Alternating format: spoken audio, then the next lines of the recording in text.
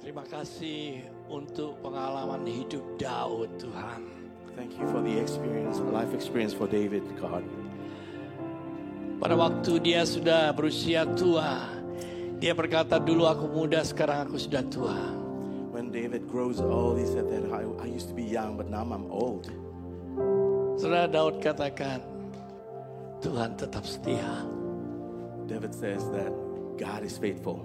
Dan tidak pernah dia melihat orang benar, anak cucunya menjadi beggar.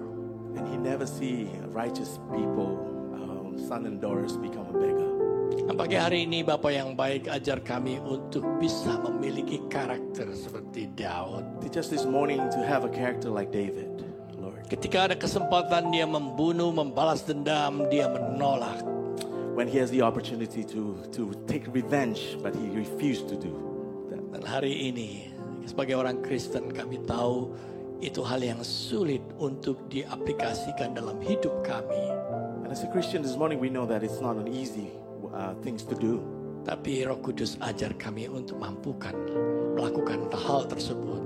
But Holy Spirit strengthen us so that we can do and follow what's the right things to do. Terjemahkan firman ini sedemikian gampang, sederhana supaya kami bisa mengerti firman-Mu. Lord, make this message be simple that we can understand your word. Dalam nama Yesus, amen. In Jesus' name we pray, amen. Amen. Saudara boleh duduk semuanya. You may be seated, Oke, senang bisa bertemu dengan Anda pagi hari ini. Thank you untuk tim Praise and Worship semuanya, untuk yang di belakang. Thank you so much. Good to see you this morning, and thank you for all the Praise and Worship team as well. Nah, saudara dikasih Tuhan, kita akan lanjutkan tentang seri dari hidup Daud, saudara. So this morning we're going to continue about the life of David.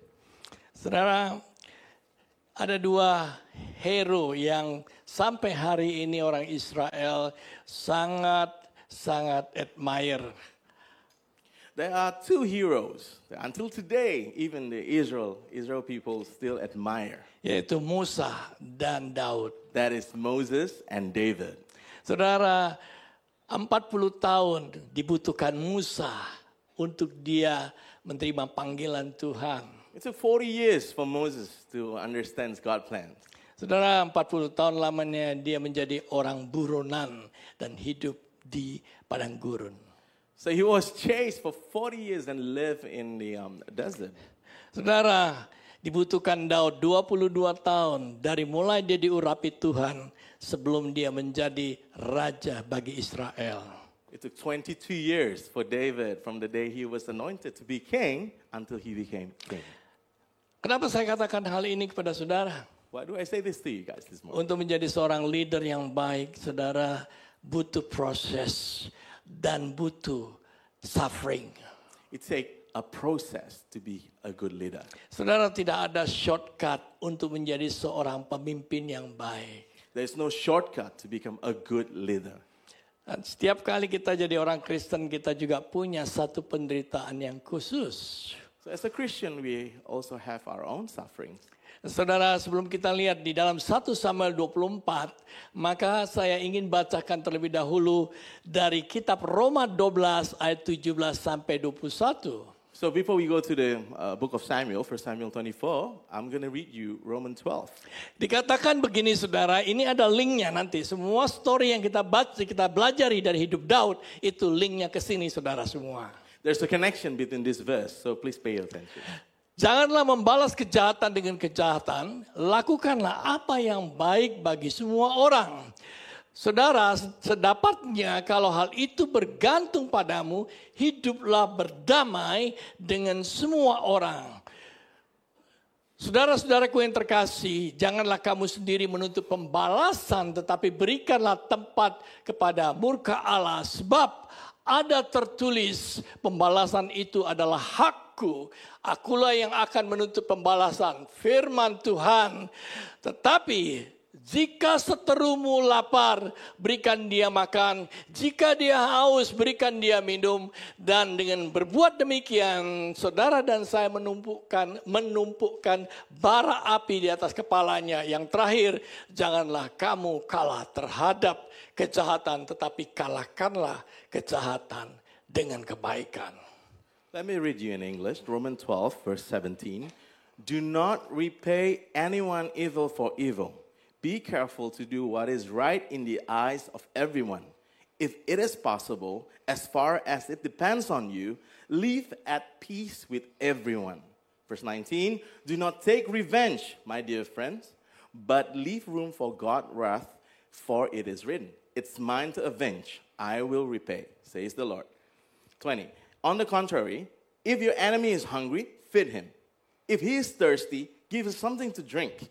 If in doing this, you will heap burning coals on his head. Do not be overcome by evil, but overcome evil with good. Hari ini topiknya saudara, jangan membalas kejahatan dengan kejahatan. So today's topic, do not avenge evil by evil. Saudara, pagi ini kita sampai kepada pasal pertama dari 2 pasal di mana Daud memiliki kesempatan emas untuk membunuh Saul. So we get into this chapter, the first 2 chapters of the story where actually David has a golden opportunity to avenge Saul. Tetapi dia menolak. But he refused. Sejauh ini kita melihat bagaimana Saul mencoba untuk membunuh Daud, tetapi dalam perikop hari ini situasinya berbalik. We've been reading the stories about how Saul been trying to kill David, but today the table has turned. Sekarang Daud diberikan kesempatan untuk membunuh Saul. So in this story, there was an opportunity to kill Saul, for David to kill Saul. Bagaimana respon Daud atau respon Anda bila Anda dalam posisi Daud? What is David's response? And how would you respond if you're in that position? Saudara, ketika seseorang menyakiti saudara, reaksi kita tentu untuk menyakiti kembali. If someone hurt us, our first reaction, our natural reaction is to avenge back. Ketika seseorang melakukan kejahatan terhadap saudara dan saya, insting kita adalah membalas kejahatan juga. Our instinct to always fight back and take a revenge if someone hurt us. Tetapi Daud mengajarkan satu pengalaman hidup yang baik selama dia menjadi buronan dari Saul, saudara. But from David's experience, we're going to learn something different. And he teaches how to respond the right way. Disinilah Roma 12 ayat 17 sampai 21 menjadi satu kenyataan dalam hidup Daud, saudara. And this is where Romans 12 verse 17 to 21 it became a reality in David's life. Roman 12 ini menjadi panduan bagaimana seharusnya saudara dan saya meresponi situasi yang sama. This book of Romans 12, it should be the guidance of how do we respond in these situations. Saudara, di dalam 1 Samuel 24 ayat 1 sampai 22, saya akan bagi 4 bagian, saudara. Okay, I'm going to divide it into 4 different sections in 1 Samuel 24. Section pertama, Daud membiarkan Saul hidup. In the first sections where Daud membiarkan Saul hidup. David allowed Saul to live. Yang kedua, bagian session kedua, Daud berusaha berdamai berdamai dengan Saul. And the second part is where David is trying to reconcile with Saul. Dan yang ketiga, Daud menolak untuk membalas dendam terhadap Saul. And the third part is where David refused to take revenge. Yang terakhir, Saul mengakui kesalahannya. And the last part is where Saul admitted his mistake. Saudara, yang bagian pertama, Daud membiarkan Saul hidup, kita baca dari ayat 1 sampai ke 7, tetapi saya bagi 2 supaya Anda bisa mendapat hal yang baik dari sini. We're going to read the first section from 1 Samuel 24, verse 1 to 7, yeah? Yeah. 7. Where we're going to learn how David refused to, David menolak untuk membalas dendam. Refused to take revenge to Saul. Saudara, yang pertama, jangan membalas kejahatan dengan kejahatan. The first one, do not avenge, repay anyone evil for evil. So, Ivan akan bacakan ayat 1 sampai 4. Okay, I'm going to read verse 1 to 4. After Saul returned from pursuing Philistines, he was told David is in the desert of En-Gedi. So Saul took 3,000 able young men from all Israel and set out to look for David and his men near the cracks of wild goats. He came to the sheep pens along the way. A cave were there, and Saul went in to relieve himself. David and his men were far back in the cave. The men said, "This is the day the Lord spoke when he said, 'To you I will give your enemy into your hands for you to deal with as you wish.'" Then David crept up unnoticed and cut off a corner of Saul's robe. Saudara masih ingat minggu lalu William waktu dia mengatakan di mana satu kesempatan Saul sudah ada kesempatan Saul untuk membunuh Daud, messengers datang kepada Saul. So you remember when last week when William preaches, he said that there was an opportunity where David can kill Saul. Saul can kill David, and then a messenger came. Dia katakan kepada Saul, orang Filistin menyerang kita. And he said to Saul, "Philistines is attacking us." Lalu kemudian Saul menunda dan kemudian dia berperang dengan orang Filistin. And that's why Saul postponed the war and then fight with the Philistines. Tapi sekarang saudara, setelah dia selesai berperang dengan orang Filistin, maka Saul langsung kembali mengejar Daud. But now after he finished his war with Philistines, now he started to chase David back. Saudara, waktu itu dia dengar Daud bersama dengan 600 prajuritnya ada di gurun En-Gedi. He heard the news that David with his 600 men was in the desert of En-Gedi. Saudara, Saul membawa 3.000 pasukan elitnya untuk mengejar Daud. But Saul brought 3,000 of his elite soldiers to chase David. Bayangkan 3.000 pasukan elitnya yang dia bawa untuk mengejar satu orang. Imagine 3,000 soldiers, elite soldiers to chase one person.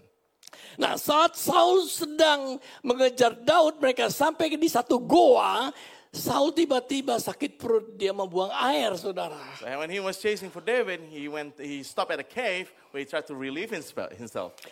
Namun tanpa sepengetahuannya, Daud dan anak buahnya ada di sisi sebelahnya, saudara, di sisi belakang dari goa di mana Saul sedang buang air. Saul didn't know that David and the soldiers was inside the cave, far inside the cave. Saul sendirian dalam goa, dalam posisi yang sangat rentan waktu itu. He was in the positions of very vulnerable positions in the cave. Jadi Saul mengejar Daud dengan 3.000 Jadi Saul sendiri Saul mencari kesempatan untuk membunuh Daud. Sekarang Daud memiliki kesempatan untuk membunuh Saul. Saul has been trying to find an opportunity to kill David, but at this moment David has that opportunity. Anak buah Daud mendorong Daud untuk membunuh Saul. David's soldiers really encouraged David to kill Saul. Mereka berkata demikian, Tuhan telah menyediakan kesempatan untuk kamu. He said that God has given you this opportunity. Namun sebaliknya Daud melakukan hal yang tidak pernah dipikirkan oleh prajuritnya. In the contrary, David did something different that the soldiers never thought about. Dia menyelinap dan memotong sudut jubah Saul secara diam-diam. So stealthily, David went and crept and cut the corner of the robe, of Saul's robe. Jadi di sini Daud berusaha menghindari untuk membunuh Saul. David is trying to avoid not to kill Saul. Saudara, Roma 12 ayat 17a yang baru kita baca. Paulus katakan demikian, janganlah membalas kejahatan dengan kejahatan. Yeah, Paulus said in Romans 12, he said that do not avenge evil with evil. Saudara, ini hal yang paling sulit saudara dan saya lakukan sebagai orang Kristen. This is very difficult even for us Christians. Ketika seseorang memperlakukan kita dengan jahat, maka secara alami kita ingin membalas hal itu kepada orang itu, saudara. Naturally, when someone do harm or do evil to we just want to take revenge. Mengapa Tuhan melarang saudara membalas kejahatan dari kejahatan, saudara? Why God prohibit us from not doing that? Karena kalau Anda membalas kejahatan, maka kita akan melakukan kejahatan lagi. Because if we avenge evil with evil, then we start doing evil. Perhatikan hal ini saudara. Hanya karena seseorang telah melakukan kesalahan kepada Anda, bukan berarti Anda berhak untuk melakukan kesalahan juga. Listen to this. If someone do the wrong thing to you guys, doesn't mean that you have to do the wrong thing. Jadi jangan balas kejahatan dengan kejahatan, saudara. Do not repay evil with evil. Yang kedua, saudara, pelajaran yang kedua kita lihat adalah saudara harus belajar untuk menjadi contoh respect terhadap seseorang. So, and then the second thing I want you to learn, you have to become the example to respect others. Saudara, di dalam 1 Samuel 24 ayat 5 sampai 7 yang Evan bacakan. Okay, I'm going to read 1 Samuel 24, 5 to 7. Yeah. Afterwards, David was conscience-stricken for having cut off a corner of his robe. He said to his men, the Lord forbid that I should do such a thing to my master. The Lord anointed or lay my hand on him, for he is the anointed of the Lord. With these words, David sharply rebuked his men and did not allow them to attack Saul. And Saul left the cave and went his way. Saudara, di sini Daud berhati-hati melakukan apa yang benar di mata prajuritnya. Here we learn that David is being really careful about his actions.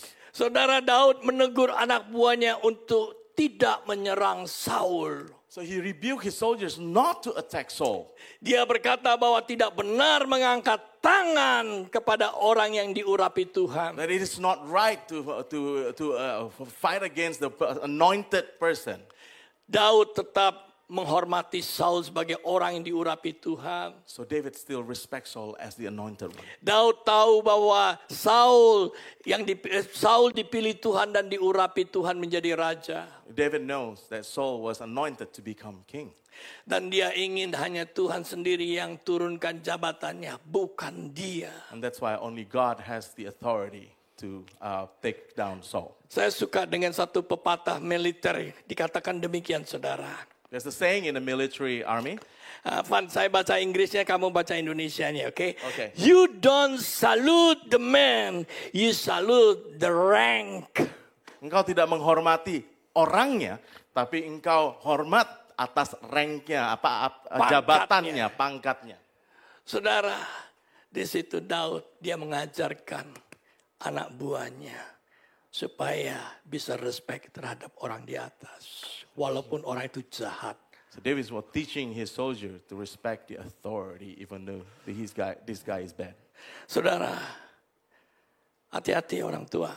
So be careful, parents. Kalau engkau ingin melakukan sesuatu, engkau harus pikirkan anak-anakmu. If you're doing something, remember you have to think about your children. Karena apa yang kita lakukan, anak-anak kita lihat. Because whatever we do, our kids are watching. Saudara tidak bisa katakan kepadanya, jangan kerjakan apa papi mami kerjakan, ya oke? Tapi apa kata-kata papi mami kamu harus turut gitu. You cannot just say, don't do like what mommy and daddy is doing, but just listen to my word. You cannot do that. Itu yang Roma 12 ayat 17b katakan. That's what Rome 12 verse 17. Roma 12 ayat 17b dikatakan di sini. Yeah. Paulus katakan, lakukanlah apa yang baik bagi semua orang. Do what is good to everyone. Saudara, lakukan yang baik. Terutama kalau Anda punya anak. Lakukan yang baik. Apapun orang lain lakukan terhadap Anda. Anda jangan katakan, ntar yang mami balas tuh orang. Do what's right. Live righteously in front of your children. Don't just say it in front of them, I'm going to avenge that person. Sebelum Anda melakukan sesuatu, coba pikirkan saudara. Before you do anything, try to think. Apa pandangan istri atau suamimu kalau engkau lakukan hal itu? What would your wife or a husband think if you do that? Apa pandangan anak-anakmu terhadap engkau kalau engkau lakukan hal itu? How would your children see if you do that? Apa pandangan teman-teman dekatmu kalau engkau lakukan hal itu? Yeah. What would your friends say if you start doing that? Yang paling penting, apa yang Tuhan lihat, itu yang penting saudara. Apa yang Tuhan pikirkan tentang engkau kalau engkau lakukan itu. And the most important thing is how God sees you if you do that. Jadi dari hal yang pertama kita belajar dua saudara. Yang pertama, jangan balas kejahatan dengan kejahatan. The first one we'll have learned this morning, do not repay evil with evil. Yang kedua, And number 2, berhati-hati untuk melakukan apa yang benar di mata semua orang. be careful in about your actions in front of everyone. Nah, bagian yang kedua kita lihat Daud berusaha untuk berdamai dengan Saul, saudara. And in the second section, so we can learn how David tried to reconcile with Saul. Di dalam 1 Samuel 24 ayat 8, saudara, mulai dari ayat 8 sampai 15 seharusnya. 15, tapi kita potong ayat 11 dulu, Pan. Ini adalah speech Daud, unbroken speech yang paling panjang yang pernah ditulis di dalam Samuel, dalam sejarah Daud, saudara. So we're about to read this longest speech by David in the 1 Samuel 24, verse 8 till 10. 8 to 15. To 15, but he's going to cut it till 10. Okay, Tapi Ivan baca dulu 8 10, to 11. Till 11, okay. Okay, good. This is 1 Samuel 24, verse 8. Then David went out of the cave and called out to Saul, "My lord the king." When Saul looked behind him, David bowed down and prostrated himself with his face to the ground. He said to Saul, "Why do you listen when men say, 'David is bent on harming you'? This day you have seen with your own eyes how the Lord delivered you into my hands in the cave. Some urged me to kill, but I spared you. I said, I will not lay my hand on my Lord, because he is the Lord anointed. See, my father, look at this piece of your robe in my hand. I cut off the corner of your robe, but did not kill you. See that there is nothing in my hand to indicate that I am guilty of wrongdoing or rebellion. I have not wronged you, but you are hunting me down to take my life." Saudara, di dalam hal ini pembicaraan Daud dengan Saul, saudara, apa yang ditulis oleh Rasul Paulus kepada jemaat di Roma pada waktu itu. Yaitu dia katakan Roma 12 ayat 18, sedapat-dapatnya kalau hal itu bergantung padamu, hiduplah dalam perdamaian dengan semua orang.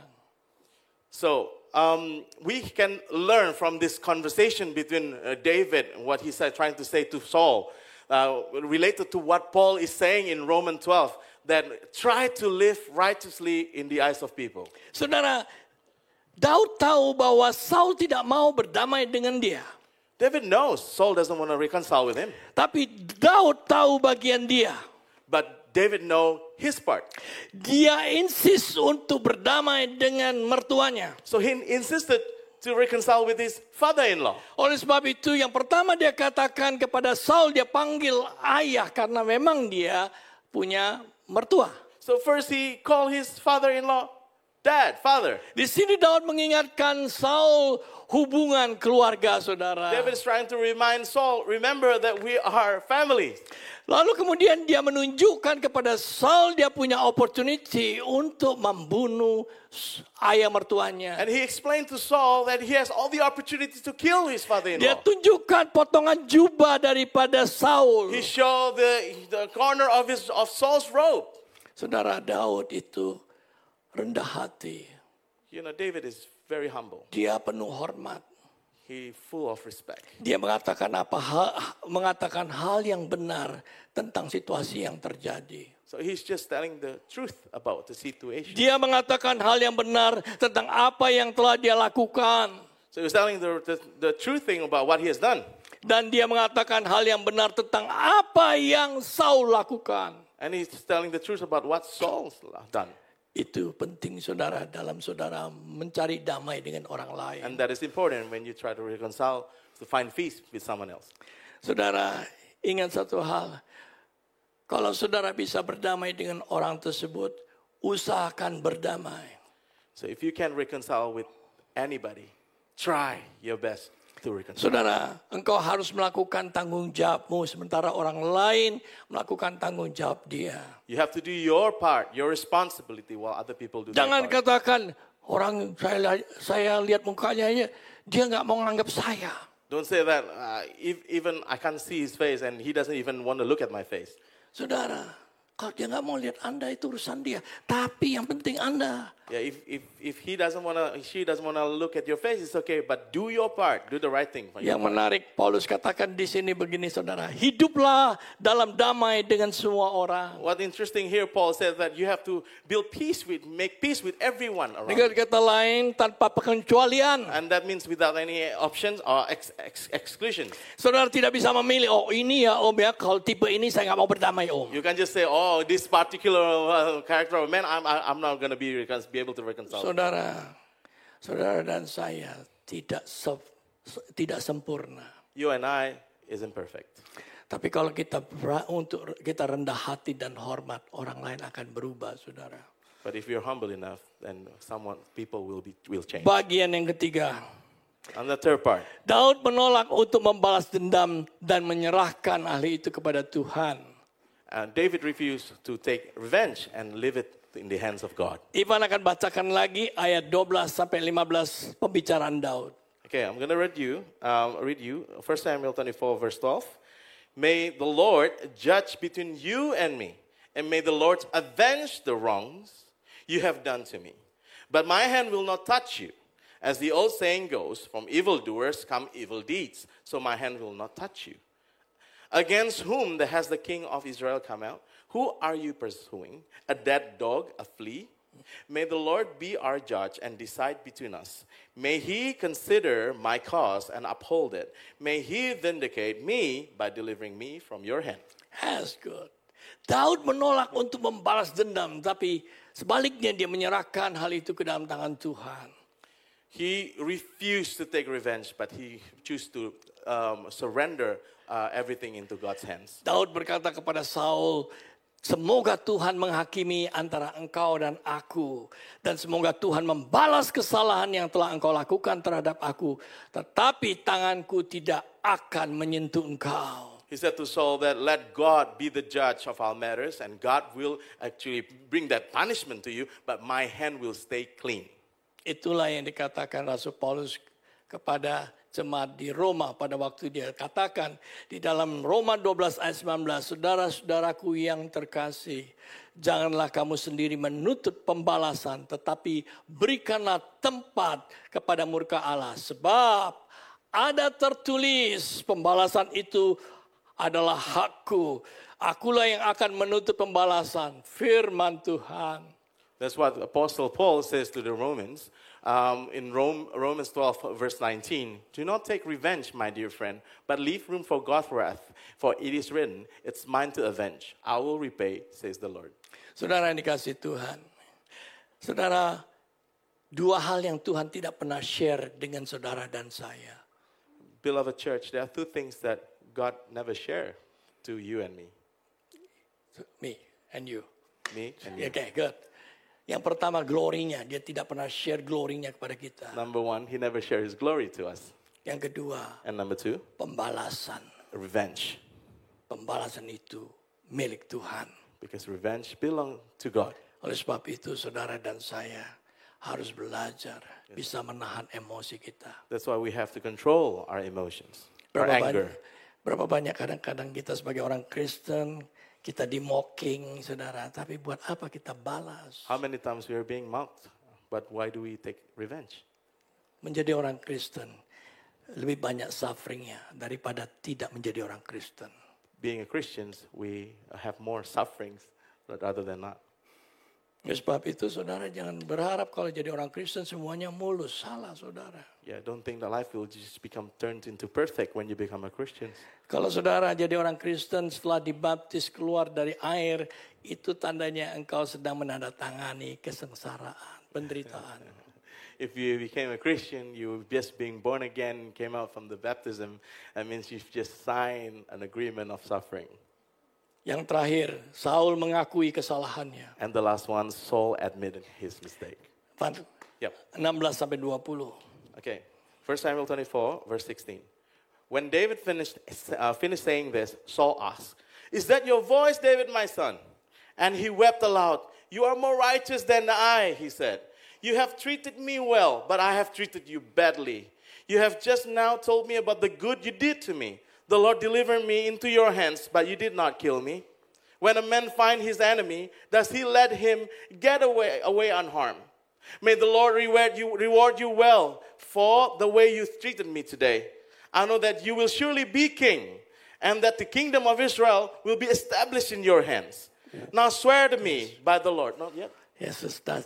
It's already. Yeah? Isn't it? Now swear to me by the Lord that you will not kill off my descendants. Yes. Or wipe out my name from my father's family. No, I think itu nanti yang lain. Yet? Okay. Good. Alright, good. Nah, Saul mengakui kesalahannya terhadap Daud, saudara. So Saul admitted his mistake to David. So Daud katakan begini, engkau telah memperlakukan aku Saul katakan begini kepada Daud, engkau telah memperlakukan aku dengan baik, tetapi aku memperlakukan engkau dengan buruk, dengan jahat. Saul said to David that you have done good to me, but I've done wrong things all to you. Saudara, Daud tidak melakukan hal yang jahat terhadap Saul, tetapi Saul insist untuk membunuh dia. Yeah, David didn't do anything wrong to Saul, but Saul insisted to kill David. Saudara, di dalam Roma 12 ayat 20, Paulus mengatakan demikian, saudara. In Romans 12 verse 20, this is tetapi jika seterumu lapar, berikan dia makan. Kalau dia haus, berikan dia minum. Romans 12 verse 20 says, on the contrary, if your enemy is hungry, feed him. If he is thirsty, give him something to drink. In doing this, you will heap burning coals on his head. Saudara, ini yang paling sulit yang saudara dan saya lakukan. This is very challenging for us. Orang sudah jahat, orang sudah makan bisnis saya harus berkati orang itu juga. People have done bad things, ugly things to us, and we still have to bless these people. Saudara, Daud menolak untuk berbuat jahat terhadap Saul, walaupun dia punya opportunity untuk itu. David refused to do evil, even though he's got all the opportunity to do so. Ketika seseorang melakukan yang jahat kepada Anda, ada 3 pilihan yang Anda lakukan. There are 3 options or responses that you can do when someone do harm to you. Saudara membalas kejahatan tersebut terhadap dia, dan itu respon yang paling buruk, saudara. Response number 1, to avenge evil with evil. Fight back. Yang kedua, saudara, Anda diam saja. Mungkin itu respon lebih baik, saudara. And then the first response was the worst one. And number 2 is just for you to keep quiet. The response to keep quiet. And that's a better response. Yang ketiga, saudara, Anda membalas apa yang dia lakukan terhadap Anda dengan kebaikan. Itu respon yang terbaik, saudara. So the third response is the best one. Is for you to repay evil with good and blessing. Kenapa saudara dan saya tidak bisa menikmati hidup seperti apa yang Tuhan sudah rencanakan dari semula? Why sometimes we can't enjoy God's a life like what God has promised us from the beginning? Karena kita selalu memakai cara kita sendiri. Because we use our own ways. Oleh sebab itu kenapa kita butuh Roh Kudus untuk melakukan hal yang tidak mungkin kita bisa lakukan. That's why we need the Holy Spirit for us to be able to do the impossible. Saudara, 1 Samuel 24 ayat 21 sampai 22 kita baca. Okay, 1 Samuel 24 verse 21. Now swear to me by the Lord that you will not kill off my descendants or wipe out my name from the father's family. So David gave his oath to Saul. Then Saul returned home, but David and his men went up to the stronghold. Saudara, Saul tahu nggak kalau dia berbuat salah? Tahu. Saul knows that he was doing the wrong thing. Yes. Dan dia bahkan bilang gini, satu kali engkau akan jadi raja. Tolong pelihara keturunanku. He even said to David that I know that one day you will become king, but please protect my descendants. Saudara, apapun orang perlakukan terhadap saudara dan saya, saudara harus bisa tahan emosimu. You have to be able to control your emotion, your anger, no matter what other people do Karena to you. kalau engkau berbuat jahat, maka seterusnya kita akan terus belajar berbuat jahat, saudara. Because if you keep repaying evil with evil, then you still keep doing evil things continually. So yang terakhir, saudara. And the last one, church. Saudara buka bersama saya Mazmur 37, saudara. Let's open Psalm 37. Saudara, waktu dia sudah tua, dia tulis psalm ini, saudara. When David was old, he wrote this psalm. Dengarkan saya, saudara. 80% psalm ini ditulis oleh Daud ketika dia mengalami penderitaan. So he wrote this majority of this psalm when he was in the sufferings.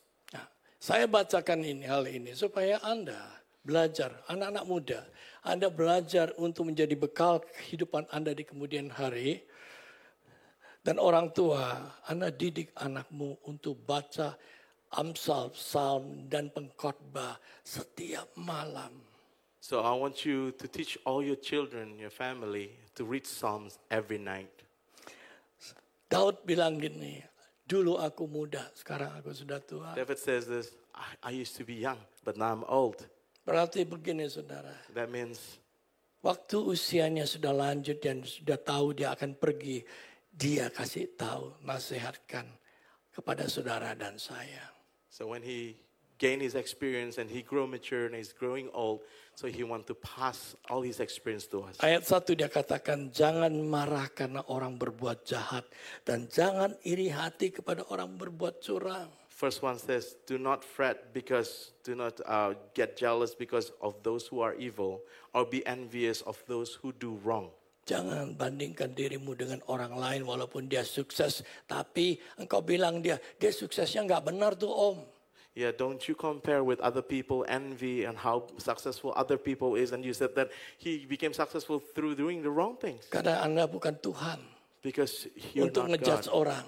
You don't judge people because you're not God. Lalu Daud katakan di dalam ayat 3, percayalah kepada Tuhan dan lakukan apa yang baik. And David says on the verse number 3, trust in the Lord and do good, dwell in the land and enjoy safe pastures. Diamlah di negeri, artinya diam di satu tempat dan berlaku setia, berlaku loyal. Dwell in the land means like you stay and be faithful. Saudara, kalau orang nyakiti Anda di satu company, diam di company itu, jangan pindah. So if someone hurt you in a company, in a corporate, you stay there, don't just move hastily. Saya bilang anak muda, jangan gampang pindah-pindah saudara. Don't take it lightly, just move around because you got hurt by someone. Kalau ada orang di gereja berbuat sesuatu kepada Anda gak suka, jangan pindah gereja. Someone hurt you in this church, in a church. Daud Don't just move. katakan berlaku setia dan diam di tempat. But David says that be faithful and dwell in the land. Lalu ayat kelima dia katakan, serahkanlah hidupmu kepada Tuhan dan percayalah kepada Dia, maka Dia akan bertindak. And David said on verse number 5, commit your way to the Lord, trust in Him, and He will do this. Saudara, yang ketujuh, berdiam dirilah di hadapan Tuhan dan nantikanlah Dia. Jangan marah karena orang yang berhasil dalam hidupnya. Jangan marah saudara. Kalau dia lebih berhasil dari saudara, dikatakan engkau diam diri nantikan Tuhan. And the verse number 7 he says, be still before the Lord and wait patiently for Him. And do not fret when people succeed in their ways. When they carry out their wicked schemes, don't get jealous, church. Kenapa saudara dan saya gak bisa hidupnya tuh enak gitu. Setia, loyal terhadap sebuah company atau terhadap sebuah gereja. Karena Anda tidak pernah diajarkan dari keluargamu. Sometimes we don't have a peaceful life where we can just stick in, be faithful in one company or one church because we've never been taught about this. Saudara, saya bicara ini dari pengalaman Grace dan Rebecca, saudara. I said this morning from the experience of Grace and Becca. Saudara, waktu Rebecca masuk di sebuah company saudara, dia keluarin air matanya hampir setiap hari. Almost every day Becca was crying when he was working in the company. Istri saya bilang, that's good, dia bilang sama saya. Karena apa? Rebecca ini memang orang yang keras, saudara. And my wife said to me that's good because Becca is quite stubborn. Dia seorang artis, tapi dia punya intelijen juga tinggi. He's an artist, but he's also have a high intelligence. Jadi kadang-kala dia ini lebih Aussie daripada cici-cicinya, saudara. Sometimes he's more Aussie than all the sisters. Dan istri saya bilang, biar orang company yang didik dia. Let this company and these people in the company that shapes her. Saudara, 4 tahun dia ada di company itu. 4 years he was in the company. 3 bulan sebelum dia resign, Dia bilang sama bosnya 3 bulan dia kasih notice, saudara. Kamu kasih orang supaya saya training orang sehingga saya bisa keluar dengan tenang. He gave his notice to leave the company 3 months before. And he said, please put someone so I can train this person. Saudara, diam-diam bosnya itu sayang sama dia. And silently, her boss actually likes her a lot. Tapi bos marah sekali sama Rebecca. Kenapa kamu keluar? And the boss was very angry. Like, why did you quit? Why do you want to quit? Rebecca bilang, saya nggak kerja di company lain. Because But I pursue my passion. Because that I'm not going to work for someone else in another company, but I'm pursuing my passion. Dia bilang dia mengejar apa yang jadi panggilan Tuhan. I'm chasing my calling in God. Saudara, setelah dia keluar, nggak lama kemudian kolegnya telepon dia. Soon after she quit, one of her colleagues called her. Kamu kerja 4 tahun gimana sih? Kita 3 bulan aja sudah kayak neraka. How did you work like 4 years? I just came in like a few months and I feel like hell. Mereka keluar, saudara. And they all quit. Bosnya telepon dia, please back coming. And the ex-boss called her like, please come back. Dia tawari Give apa her. tuh salary yang tinggi.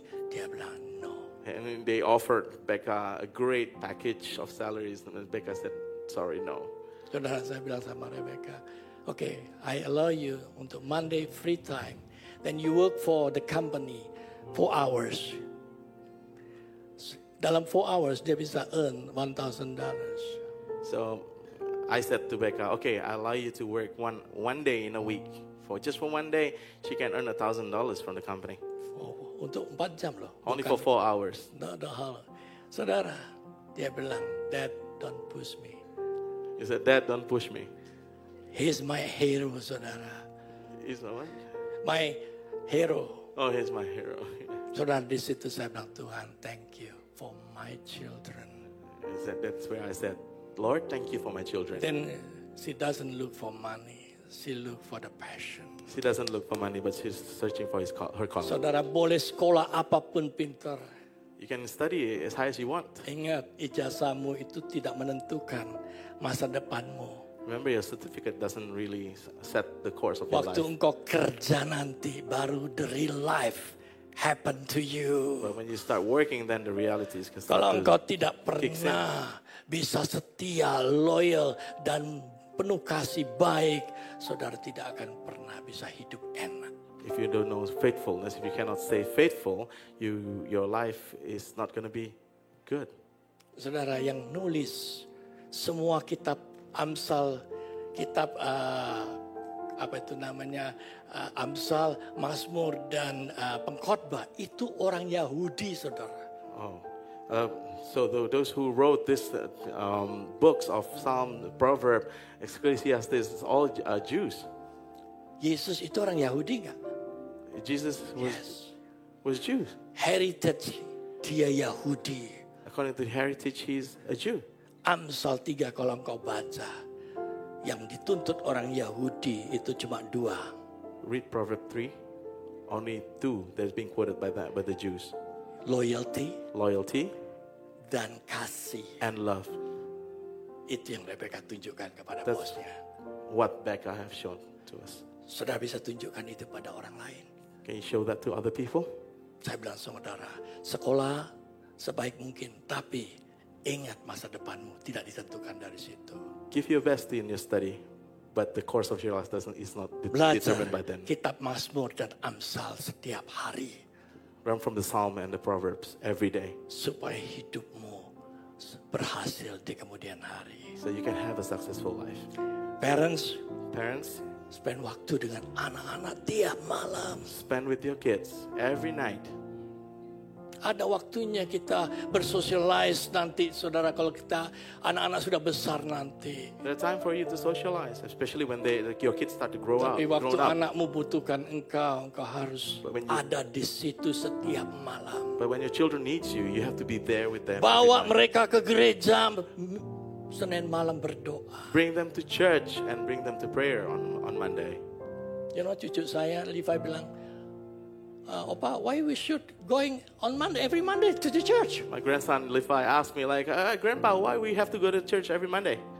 Saya bilang, that's your mom did when she was small like you. That's what your mom did when she was small like you. Anak kita tidak akan regret kalau mengenal Tuhan.